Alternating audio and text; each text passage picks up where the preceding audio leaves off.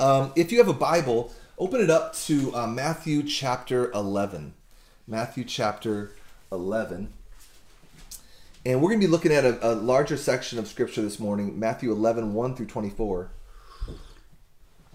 Matthew 11, 1 through 24. And I want to just give you kind of the outline. First of all, what we see is people not really understanding the identity of Jesus. And who is he? And how do we know that he's legit? And then from there it moves on to John the Baptist. Who is John the Baptist? And how do we know he's legit? Does he have authority? Does he have authenticity? And is he worthy to be trusted?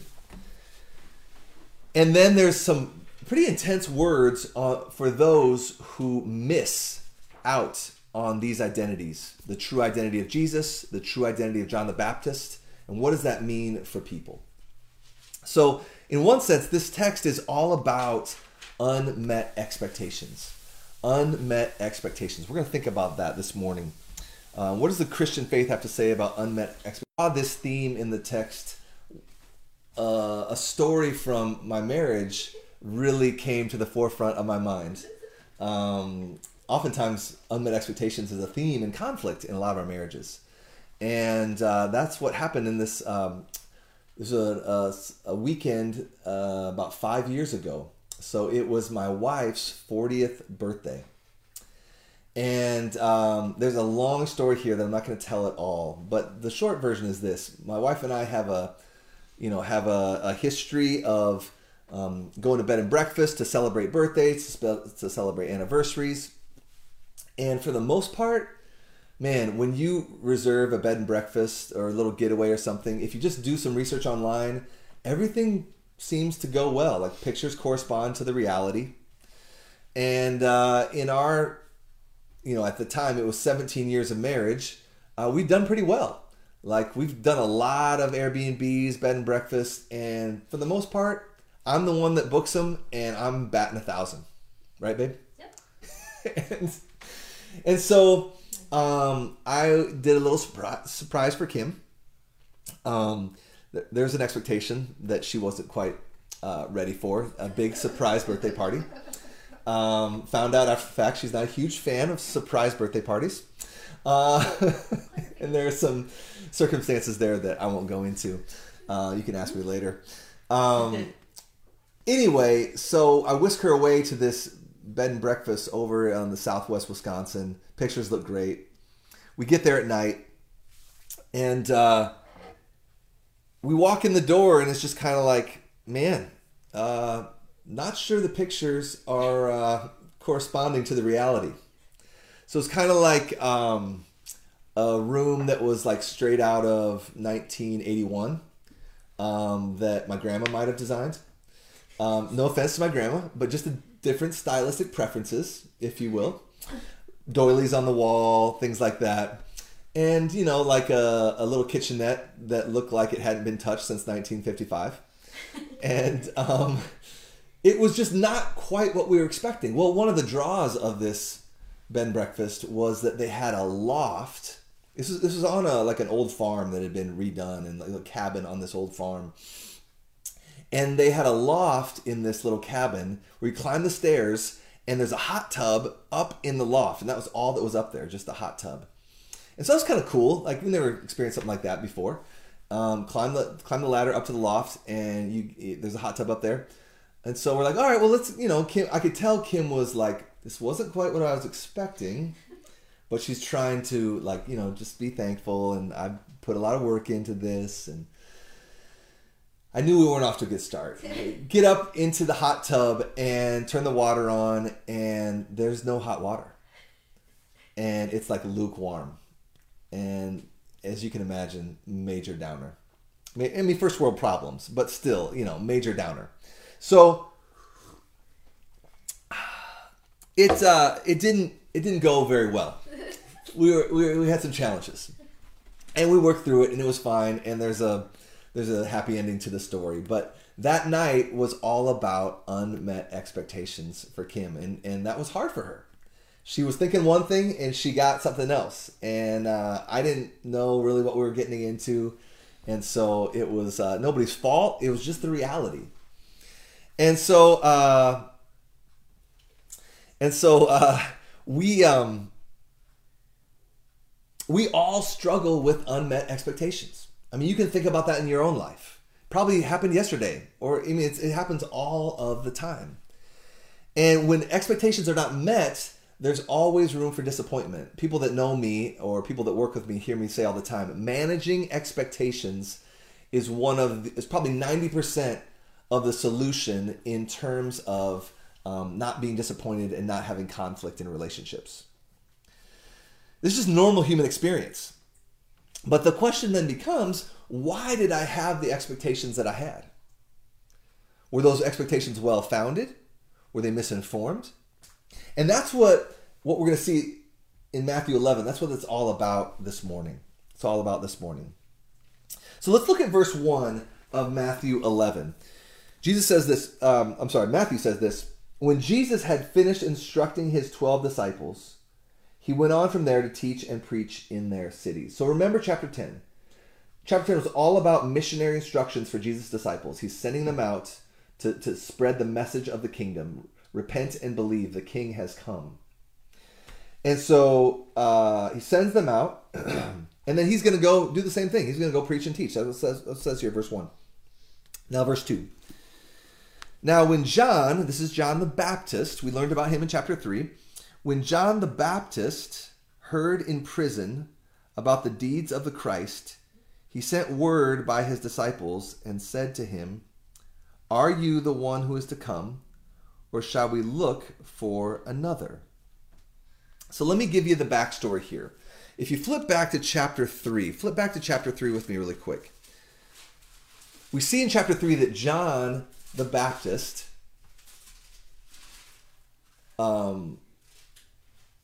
true to his name, baptizes Jesus.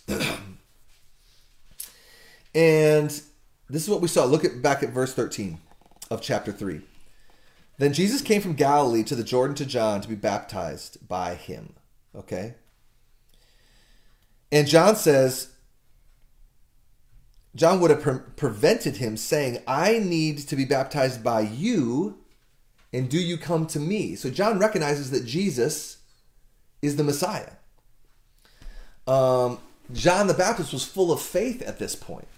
But some time had passed since chapter 3, and now we're in chapter 11. So keep your thumb in chapter 3. We're going to go back there a little bit. And now John is sitting in prison. John had gotten mixed up with the wrong politician, and he spoke some truth to power. And King Herod didn't like that, and so he puts him in prison. And so John is sitting in prison, and you can imagine if you're in prison, he's got a lot of time to think and reflect on what's been happening in his geographical area in the last few weeks, last few months. And here's the problem for John as he's reflecting on this. Jesus doesn't quite line up with what John was expecting. See, John was Jewish, and he knew the Old Testament. In the Old Testament, they misunderstood it, but part of what they were expecting was that the Messiah would be this military ruler that would come in and defeat enemies and set up the kingdom. And that's why John says here in verse 3 of of chapter 11, that's why John says, look at verse 3 of chapter 11. "Are you the one who is to come, or shall we look for another?" He brings his disciples to him and he says, "Guys, I want you to go ask Jesus. I'm confused. Are you the Messiah? Because I'm not totally sure." Before he was sure. Time has passed. Expectations have not been met by what he was expecting about the Messiah. Jesus isn't doing that. And now he's wondering. See, John wanted a military ruler. But he doesn't see Jesus getting mixed up in politics. He doesn't see him gathering a big army to himself. He doesn't see him bringing right now a whole lot of judgment on the enemies of God's people. See, again, flip back to chapter 3, and we can see what John was expecting. Look at verse 10. So this is John speaking to people gathered to him. He says, "Even now the axe is laid to the root of the trees." Metaphor here. "Every tree, therefore, that does not bear good fruit is cut down and thrown into the fire. I baptize you with water for repentance, but he who is coming after me is mightier than I, whose sandals I'm not worthy to carry. He will baptize you with the Holy Spirit and with fire. And here's verse 12. His winnowing fork is in his hand, and he will clear his threshing floor and gather his wheat into the barn, but the chaff he will burn with unquenchable fire. This is unmistakably John's pronouncement of judgment. He's just saying, when Messiah comes, there's going to be judgment. That's what John was expecting. Unmet expectations. A little bit of doubt creeping in here for John as he is in prison. Now, look at how Jesus answers. Look at verse 4 of chapter 11. Look how Jesus answers. So, imagine it in your mind. John's disciples coming to Jesus. Are you the real deal? Are you legit? Here's how Jesus answers. Verse 4. And Jesus answered them, "Go and tell John what you see and hear, what you hear and see. The blind receive their sight, the lame walk, lepers are cleansed, and the deaf hear. And the dead are raised up, and the poor have good news preached to them. And blessed is the one who is not offended by me." So what Jesus is doing here is quoting the prophet Isaiah. And it's beautiful because he knows these Jewish people know the Old Testament, so he's just telling them what they already know. And so he's just quoting Isaiah, predictions of the Messiah, to John's followers. He's just saying, you guys know the scriptures. I know everything doesn't line up as you think it should, but just see what Isaiah said, and then see what I'm doing, and then believe. That's what he's saying. Scripture is being fulfilled right now in my works and in my teaching and in my healing. And then he just gives a gentle rebuke in verse 6. And blessed is the one who is not offended by me. Meaning you will be blessed. You will find favor. You will find joy and happiness and long-term joy and happiness if you receive me, Jesus says. If you receive me and not turn away from me because expectations aren't totally lining up. So, again, when expectations are not met, is it because of me or is it because of the other person? Maybe my expectations need to be adjusted. So the summary here of these verses is just, Jesus is just saying, hold on. See the scripture, see my life, and believe. That's just what he says. See the scripture, see my life, and believe. Trust me, don't give up. Don't be impatient. So question for us, can we relate to that? Can we relate to that? I think many of us can relate to that right now. I know I can. John was confined in his prison cell. It was messing with his head. Many of us are feeling this way too in quarantine. We're confined in this, not in the same way. It's not as severe, but it's still a type of confinement. And that can mess with our heads. But Jesus wants to remind us today, like he did for John, don't give up. Look to my deeds and my words. Don't give up. Keep on. Jesus still has a plan and he will accomplish it. In his sovereignty, there's probably a million things happening right now as a result of what we're enduring that we can't see. We can't understand. But the call to us is to see and believe, to listen and believe and not give up. Jesus is still king. He still rules and reigns. He's still on the throne. The words that he told us, that all authority in heaven and on earth has been given to him, that's still true. This is our motivation to keep going.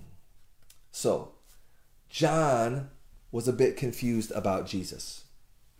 But now, Jesus wants to turn the tables because he knows the people were not just confused about him, they were confused about John the Baptist too. So, first, John the Baptist was confused, and we look at that. And now we want to address, Jesus wants to address the people and their confusion about John the Baptist and his ministry.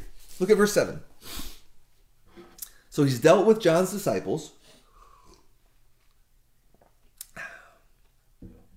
And now he wants to deal with John the Baptist and what people think of him. As they went away, John's disciples, Jesus began to speak to the crowd. So now the audience is the crowds concerning John the Baptist. What did you go out in the wilderness to see? He was baptizing people out in the wilderness in chapter 3. A reed shaken by the wind? What then did you go out to see? He's talking about their expectations. A man dressed in soft clothing? Behold, those who wear soft clothing are in kings' houses. What then did you go out to see? A prophet? Yes, I tell you, and more than a prophet. This is he of whom it is written. Again, he's quoting the Old Testament. Behold, I send my messenger before your face, who will prepare your way before you. Verse 11, truly I say to you, among those born of women, there has arisen no one greater than John the Baptist. Yet the one who is least in the kingdom of heaven is greater than he. From the days of John the Baptist until now, the kingdom of heaven has suffered violence, and the violent take it by force. For all the prophets in the law prophesied until John. And if you're willing to accept it, he is Elijah who is to come. He who has ears to hear, let him hear. So what's Jesus getting at here? There's a lot here. But a summary would just simply be this. Jesus is just saying, you can believe what John the Baptist said about me in chapter 3. I'm still that guy that he talked about, even though things might not line up. It may not fit into your timetable of what you were expecting, but I'm still that guy. Don't give up on my words. Don't back down. Don't lose faith in what John said about me. Trust the Old Testament scriptures. Look at verse 10. Look at it again. Behold, I send my messenger before your face. He will prepare your way before you. Again, he's saying to Jewish people who love the Old Testament, these words apply to John the Baptist. The scripture is being fulfilled right now in your hearing. So believe it. Listen and believe. John the Baptist plays a very important role here. He may not be what you were expecting, but it's true. He is legit. The Old Testament scriptures show this. I am saying it, Jesus said.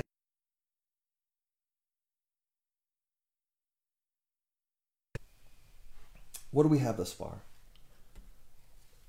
The theme here is unbelief, based on unmet expectations. And the point here is based on what you know of the Old Testament. Jesus says, trust in me and what I tell you, and trust in John the Baptist and what he tells you. Verse 15, so key. We hear it all the time in the Gospels. Verse 15, he who has ears to hear, let him hear. He who has ears to hear, let him hear. This is so frequent on the lips of Jesus. As he cries out, as he preaches, as he just casts his words out there like a sower sowing seeds into the soil, just casting them onto the ground. And he's just saying, are you willing to hear? Do you have ears? Not just that like the sound passes into your ears, but it passes into your ears and down into your heart for the sake of life change. For the sake of life change. And sadly, here's what we're going to see in the rest of our text. Jesus knew, sadly, that the answer for many people would be no. It would be they wouldn't have ears to hear. And we're going to look at that next week as well. As a result, though, Jesus now moves into a section where, in light of the situation, no ears to hear, unmet expectations leading to no ears to hear, Jesus moves into a section where he pronounces judgment. And ironically, this is what John the Baptist was expecting originally. Immediate judgment, defeat of enemies. But what we're going to see Jesus do is really, really interesting. What he does is he pronounces judgment and he promises judgment, but the execution of that judgment would not be what they expected. Again, unmet expectations. This is where the gospel comes in. See, in the beautiful plan of God, Jesus would first bring that judgment on himself. You see?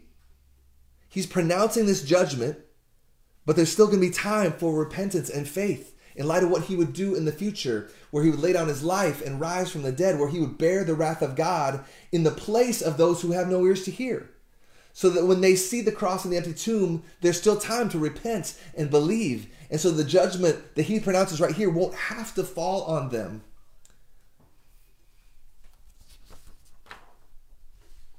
How beautiful is that? Let's look now at this, verse 16.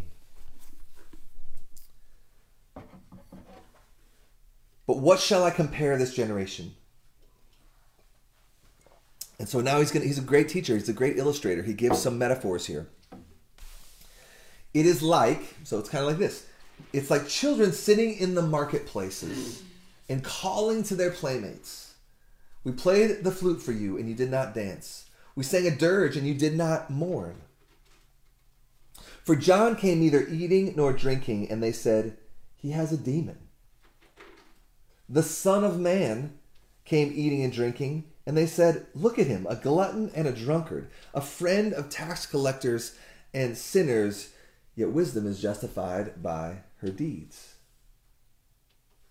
Then he began to denounce the cities where most of his mighty works had been done, because they did not repent. Woe to you, Chorazin! Woe to you, Bethsaida!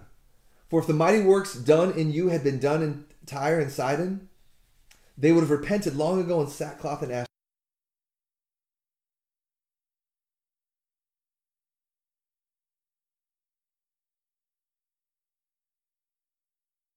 Be brought down to Hades. For if the mighty works done in you had been done in Sodom, it would have remained until this day. But I tell you that it will be more tolerable on the day of judgment for the land of Sodom than for you. Now, these are hard words, are they not? These are hard words. Look back at verse 17. We played the flute for you and you did not dance. We sang a dirge and you did not mourn. What's he getting at here? Well, modern equivalent might be this. We brought out the birthday cake for your friend and you refused to sing, but you sat in the corner grumpy. The presents were under the tree, but you rejected them because you feared it wasn't what you wanted. His point here is that you didn't do what you should have done. See, when someone plays joyful music, we dance. When you go to a funeral, you don't dance, you mourn and you carry yourself with reverence. Jesus is just saying everyone is doing the opposite of what they should have done. They missed the point that they should have seen clearly. They should have listened with ears to hear. They should have recognized what the Old Testament said. And he just continues the illustration. Look back at verse 18 and 19. For John came neither eating nor drinking, and they said he has a demon. The Son of Man came eating and drinking, and they say, look at him, a glutton and a drunkard. More adventures and missing the point. Jesus wasn't a drunkard. And a friend of sinners is a really good thing, because it's not the healthy who need a doctor, but the sick. See, he's just saying, you guys have missed the point totally. And that's what Jesus is warning and speaking out against here. He's just saying, don't miss what's so loud and clear. Don't reject based on expectations that are not well-founded. And then Jesus takes it up a notch. In verse 20, you can see he starts these pronouncements of woe. See that repeated word of woe? A pronouncement of woe is just a pronouncement of wrath or coming wrath. It's like when you hear people say, woe is me. What does that mean? It means my situation is terrible. What I'm enduring is horrible. Woe is me. Like wrath is upon me. And that's what Jesus is pronouncing on all these people who missed the point and didn't have ears to hear and wouldn't believe by faith. He pronounces woe upon them, like something terrible is coming your way because of this, because you wouldn't listen, because you didn't have ears to hear. This is what Jesus is doing here. It's not comfortable. Like, this is a staggering claim that Jesus is making right now, if you can see it. And it's something that many, many of us don't like to have to come to terms with. He's just basically saying, I'm the dividing line. I'm the dividing line. Think about what he's saying here. He's saying that rejection of him means horrible things will happen to you. That's verse 20, 21, 22, 23. That's what he's saying. Horrible things happened as a result of God's wrath on Sodom and Gomorrah. And Jesus just says straight up, it will be easier for those people on the day of judgment. Why? Because they didn't have the same information. They didn't have Jesus walking in their very midst. And that's what he's saying. He's like, you have me in your very presence. You got way more information. You got way more that you're held accountable to act upon. It'd be kind of like this. If you had the information that a high public official was going to be assassinated, and you knew everything about what was going to happen, and you didn't do anything about it, and after he's assassinated, they find out that you knew this information and did nothing, you would be held accountable for that. You might even go to prison for that. Like, we all understand how that works. That's what Jesus is saying here. He's just saying rejection of the living God walking in your midst is high treason. It doesn't bode well for those who commit high treason. That's what Jesus is saying here. So now the main question comes. How can we not be like those people? How can we not miss the point of Jesus and what he's saying about himself? So maybe we start with, are there expectations that we have of Jesus that don't seem to be fulfilled right now? Like, Jesus, I thought if I came and followed you that my life would be 100% easier. Well, there's no promise of that in the scripture. Or I just thought that if I would follow you, you would make my life better by giving me a spouse, and I hate being single. Or maybe it's, man, I thought if I followed you, I would be healthy and wealthy. And that hasn't happened. There's no promise of that in the scripture. It could be anything, but I think that's a really important question for us to think about if we sense disappointment in following God. If we sense disappointment in walking with the Lord. Like, how can we address that question, these questions, so that the woes of Jesus that he pronounced on those people wouldn't be pronounced upon us? Now, it's not easy, but it's super simple. I think the key is what he just said in verse 15. He who has ears to hear, let him hear. Don't reject the message. Believe in Jesus in a way that looks like you trust him and you treasure him.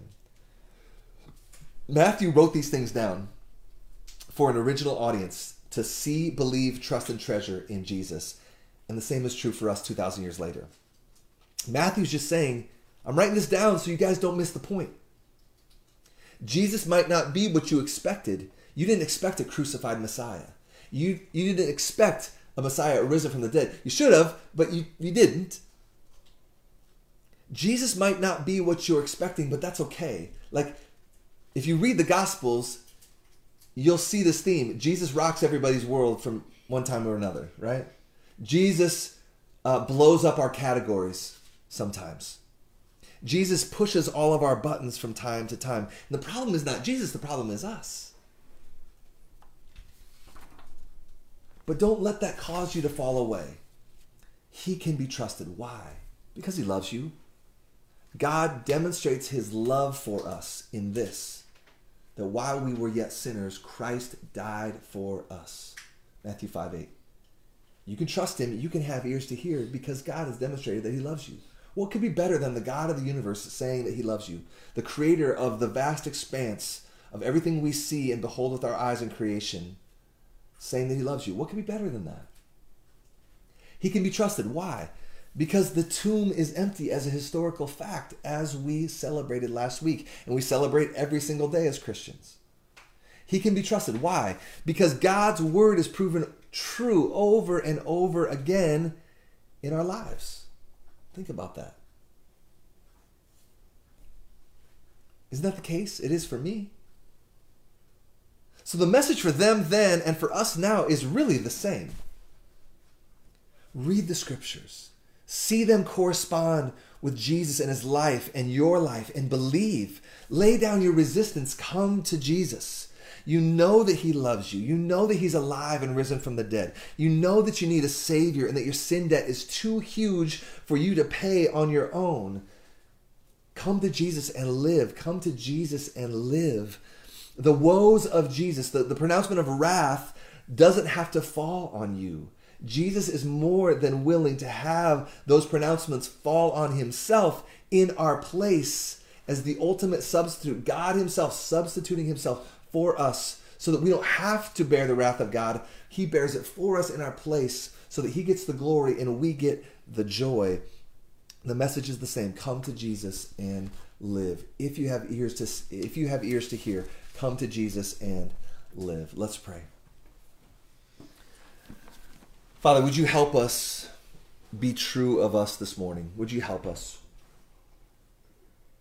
We need your help. We need the power of the Holy Spirit to open eyes and open hearts. We ask that you would do that in my heart, in my family's heart here, in this room right now, and all those that are watching right now. But we pray for them that there would be eyes to see, ears to hear.